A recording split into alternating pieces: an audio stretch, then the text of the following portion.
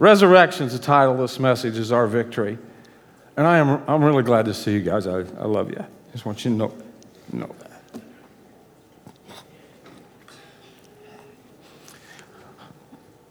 The Bible talks about spiritual gifts that God gives us.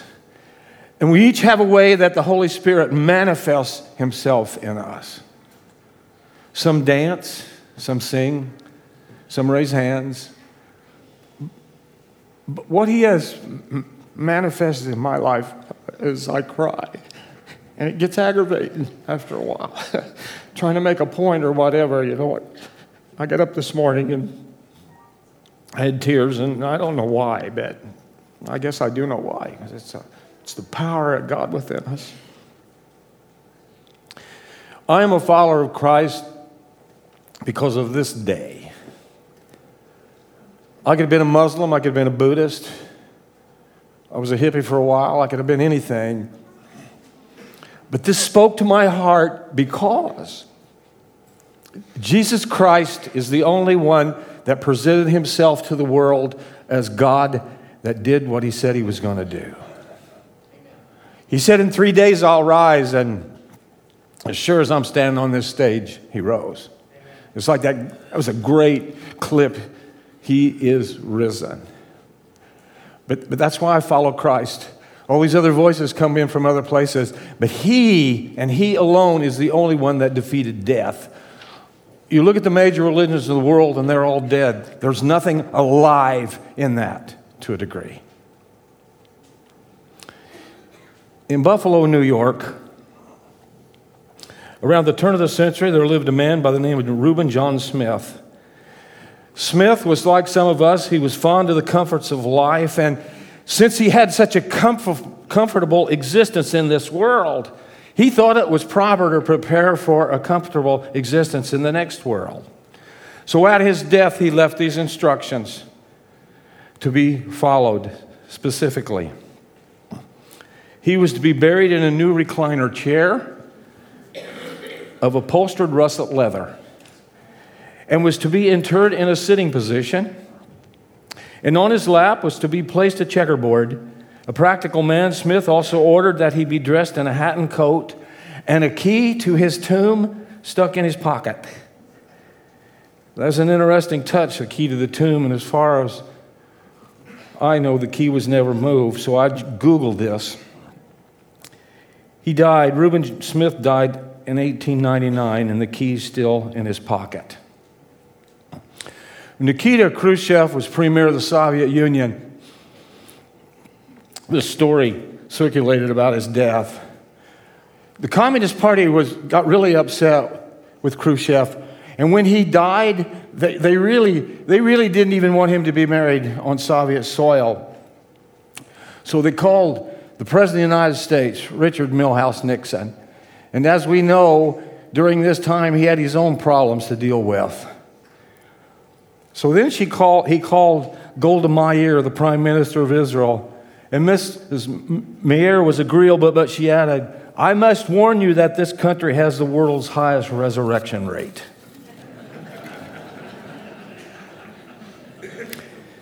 Our text, John 21 through 18. When I read Scripture, I hope that for that moment that you can push everything else out of your mind and just get this word picture of this scene. Early Sunday morning, while it was still dark, Mary Magdalene came to the tomb and found that the stone had been rolled away from the entrance. She ran and found Simon Peter and the other disciple, the one whom Jesus loved, and she said, They have taken the Lord's body out of the tomb, and I don't know where they have put him.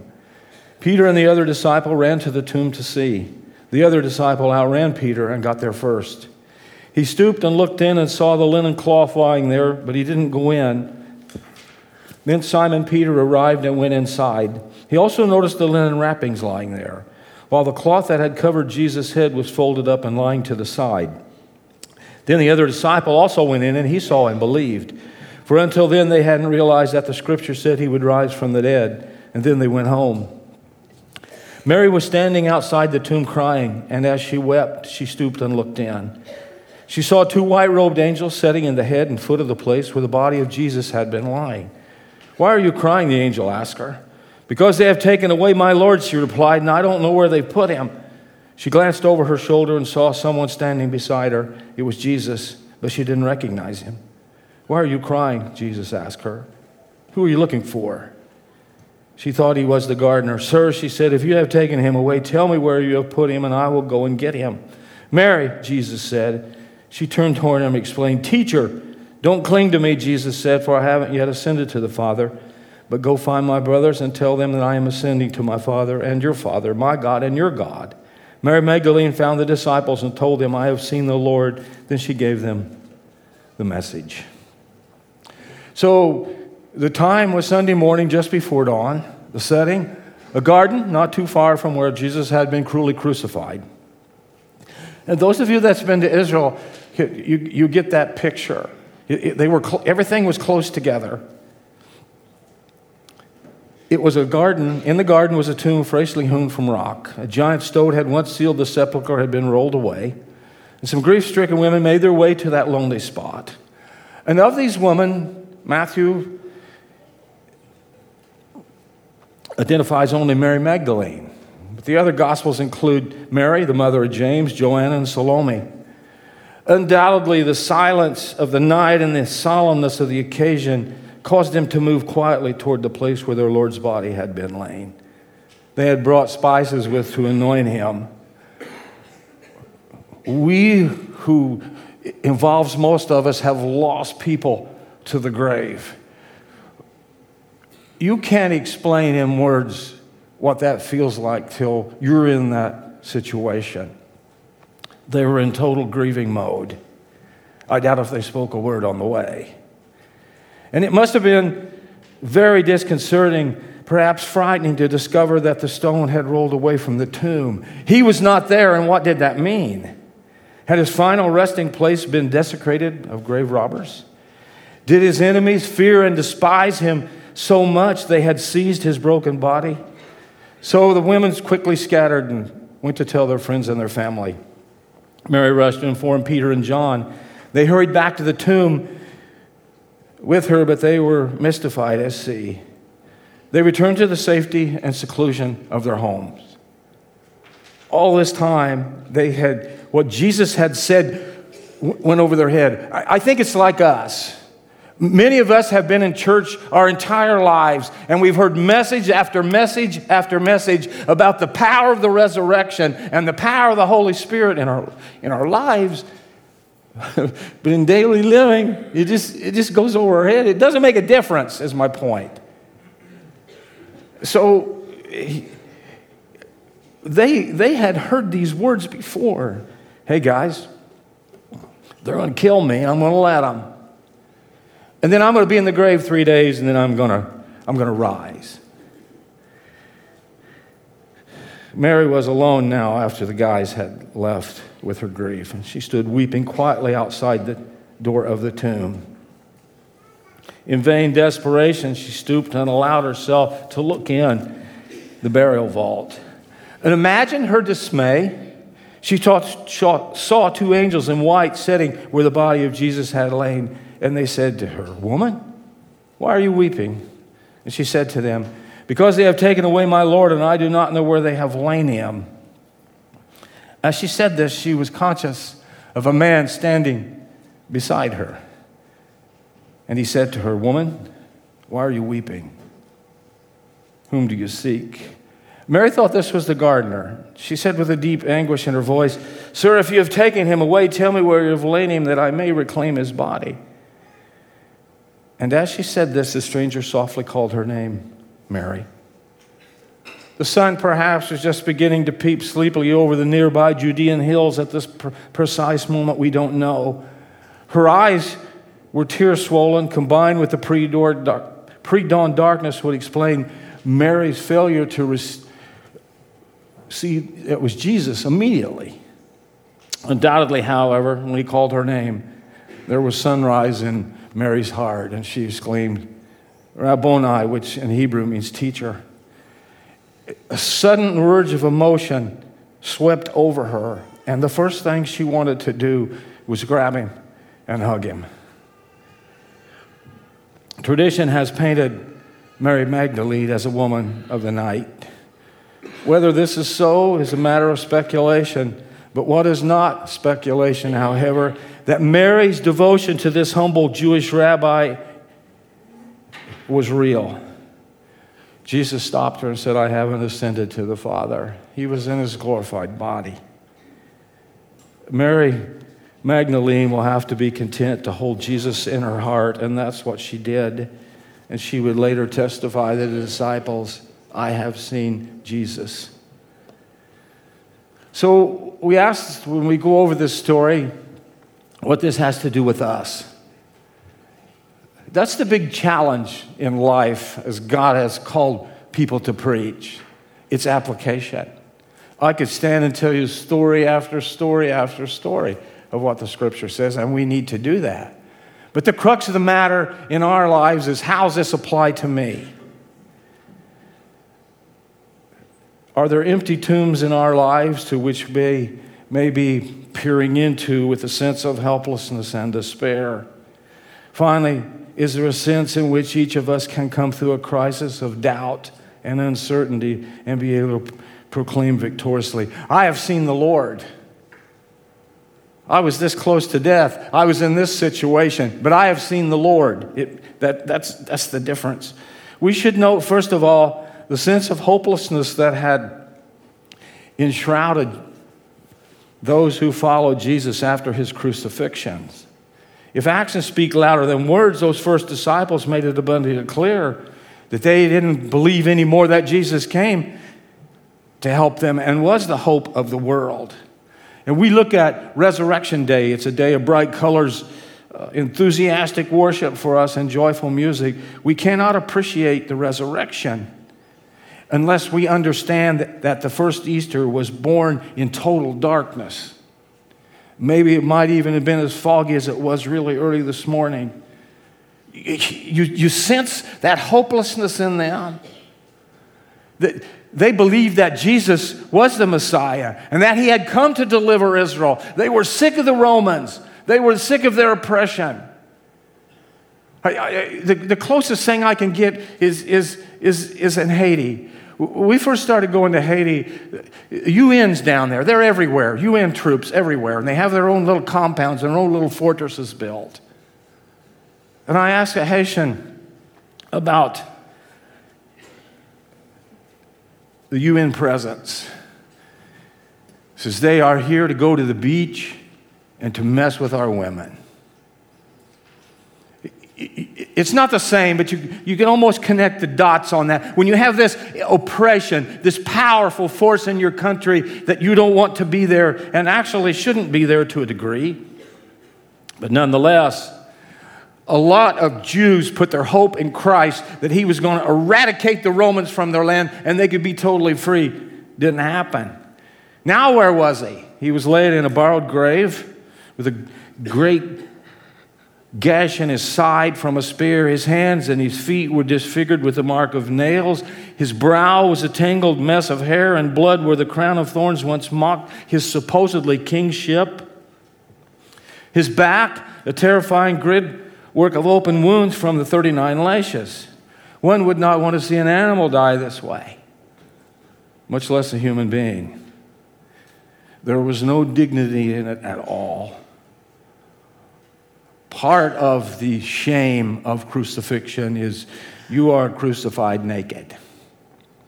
As the soldiers jeered and spit upon him, where were those 10,000 angels his disciples had believed could come at his beck and his call?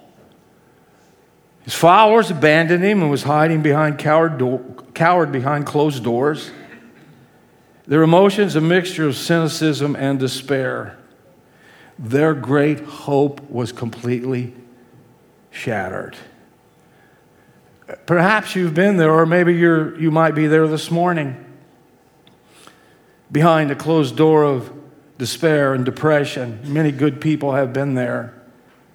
And there are way too many people in this world that have no hope. I was reading about a young lawyer who descended into the valley of despond Things were not going well for him, and they were going poorly. And his friends were so concerned about him that they kept all knives and razors away from him from fear of an attempted suicide. In fact, he wrote this in his memoirs: "I am now the most miserable man living. Whether I shall be better, I cannot tell. I fear I shall not." The young lawyer who unleashed these desperate feelings of utter hopelessness, his name was Abraham Lincoln, and we know the rest of his story. The 2 nights following Jesus' crucifixion had to be the longest nights that those who loved Jesus would ever endure.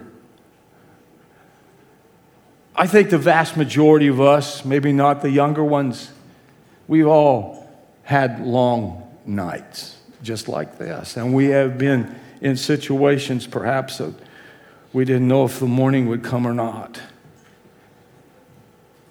And we've heard these words from the doctor: "I'm sorry, it is malignant. Stage 4. There is nothing we can do." Phone call in the night: "Mrs. Jones, there's been an accident. Could you come to the hospital?" The words of your accountant or your banker: "Bill, if you sell your assets now, you might be able to recoup part of your investments. Otherwise, you stand to lose everything." A parent to a young child: "You know, dear, Mom and Dad's not getting along so good lately, and we've decided to try living apart for a while." Many of you have had your own dark night. And I could stand and tell you of some of the dark nights that I've been involved in your dark night. The problem is when I start telling those stories, I get to crying. I lose control almost, but you get my point. If we just think about what's happened and transpired in the last 20 years since Diane and I have been here. Easter was not born in the brightness of the day. The women came to the tomb while it was still dark. We need to know that help is closer than we think. The darkness of the moment and our tear-swollen eyes blind us to a friend who is standing quietly in the shadows nearby. And softly he asks, "Woman, why are you weeping? Sir, why are you in such despair?" And after he listens to our many complaints, he whispers your name: Mike, Bill, Tracy, Karen. And we recognize that he's been there all the time. He is not dead, he is alive. Christ is alive, and we discover that the sun rises again. The birds sing, and joy finally starts to creep back into our lives. And hopefully we realize that with Jesus Christ help, it's always going to be all right. My friend Tom McClanahan brought an interesting point up to me as we swilled coffee in the newsstand. He said, you pray for people that's in the hospital or sick, and then you pray about the glories of going to heaven. You see the difference? Why don't we just pray that they go to heaven? It's because we're selfish in that sense, and we want to hang around them. We want them with us. I think that's a great point, Tom. It really made me think. On the dark night that we thought Steve was going to die, I was in this quandary. Man, oh man, he's got this chance to go to heaven now at this young age. But there sat my daughter, 9 months pregnant. I said, man, that baby needs a dad. Well, you know how the story ended, whatever. But I don't think we can grasp heaven. That's what it is. We can't grasp the glories of heaven. So my wife, who's a lot smarter than I am, has given me this advice before. The best thing to pray in crisis is God's will, because that's really all that matters. My will doesn't matter. It doesn't really matter what I want or how I want things fixed. Because if I was in charge, things would be different, but they're not. They are what they are. And we pray for the will of God to be done, whatever that might be. And you and I have to, in faith, learn to accept that. All of nature speaks of such possibility. The rhythm of nature declares not only the glory of God, but the victory of life over death. It's what I've said 1,000 times since I stood up here on this stage. Someday, God's going to stop this heart. All he has to do is squeeze it, and I'm out of here. And as Diane said, they're not going to cremate me, which I don't have a problem with, but they're going to put me in a box, take me probably over into Bean Cemetery in Clark County, Illinois, and throw me in a hole and come back to the church and eat potato salad. That's going to happen. Well, Eddie's not going to be in that box. I'm going to be in heaven.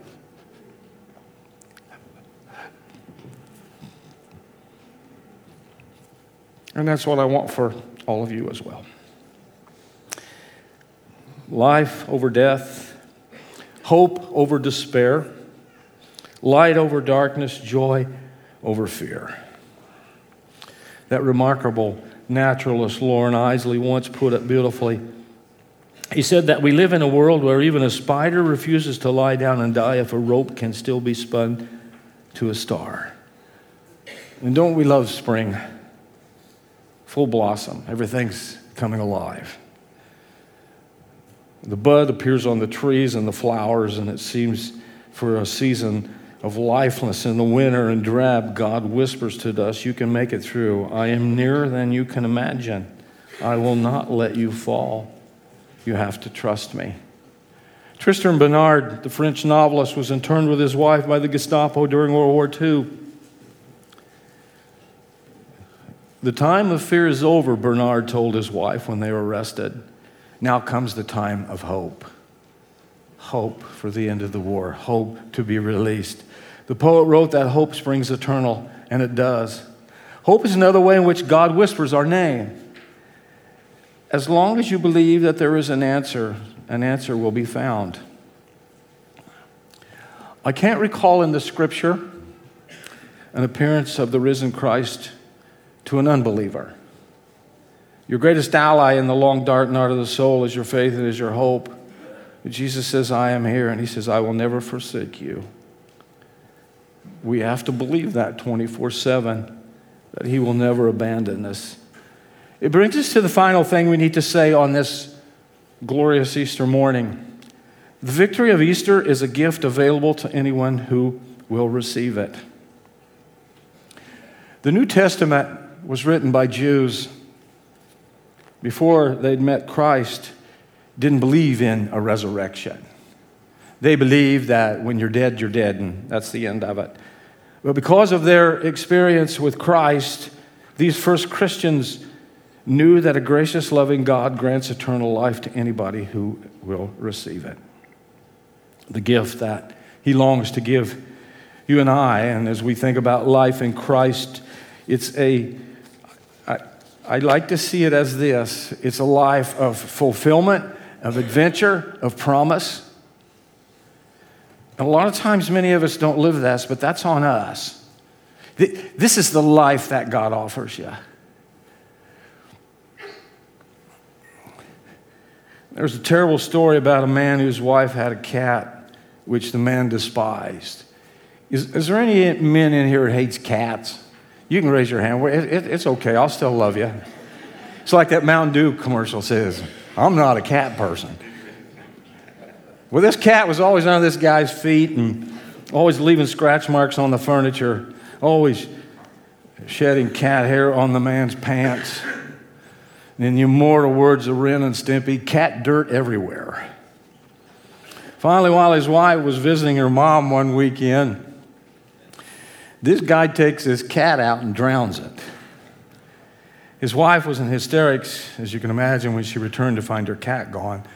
So to comfort her, The husband made the grand gesture of taking out an ad in the newspaper and offering $1,000 for the cat's safe return. A friend hearing about the man's offer said, "Man, you're crazy. That's a huge reward to offer for a cat." The man smiled and replied, "When you know what I know, you can afford to take the risk." The most remarkable story in all of history, the change that took place in the lives of those early Christians after their encounter with the risen Christ. They became absolutely fearless and unstoppable. It is God's free gift to all who will receive it, and we want people to know what we know, don't we? We don't have a clue what heaven's going to be like, but we know it's going to be grand. And we want as many people to go with us as we can, actually. So this morning, as you think about your life, I don't want you to think about anybody else's life. I just want you to think about yours. Are you peering into a tomb, an empty tomb? There's a friend closer than you think, and he is calling your name, and he offers us this abundant eternal life. That he doesn't promise that your life will be a circus or a party the rest of your days, but he promises that he will be there with you, holding your hand to lead you through it.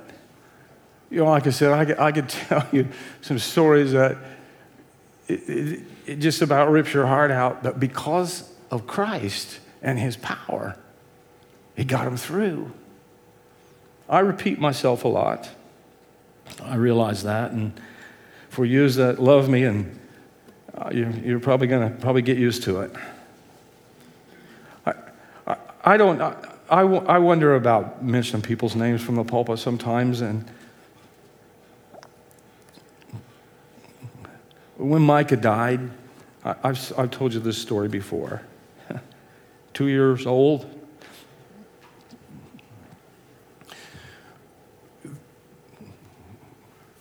His mom and dad had praise music playing in the room. And as he was drawing his last breath,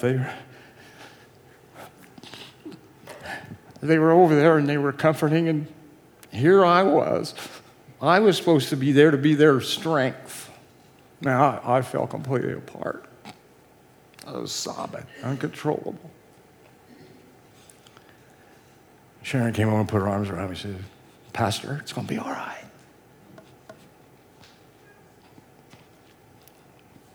And he passed, and the nurse come in and said, "You folks want to leave the room? I'll pull the tubes out of this baby and give him a bath." And Rob said, "No, that's my job. I'm his dad."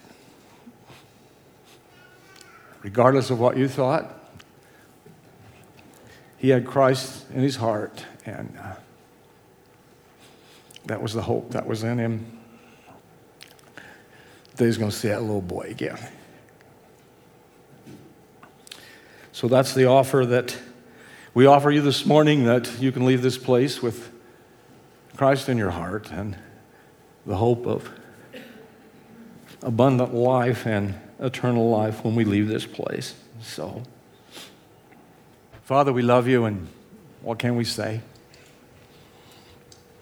It's beyond our vocabulary what you've done for us and what you continue to do. I pray, Lord, if there be anybody here this morning that doesn't know you, that they might embrace you before they leave. They can do it right where they sit or where they stand by saying, "Lord, I'm a sinner. I want you in my life, and please forgive me and be my Savior and my Lord." Or they can come up here and people gather around and pray for them. I just pray, God, that we leave this place this morning with our hearts full of you and nothing else. Thanks for loving us. Give you praise and glory. We ask it in the precious name of Christ, our risen Lord and Savior. Amen.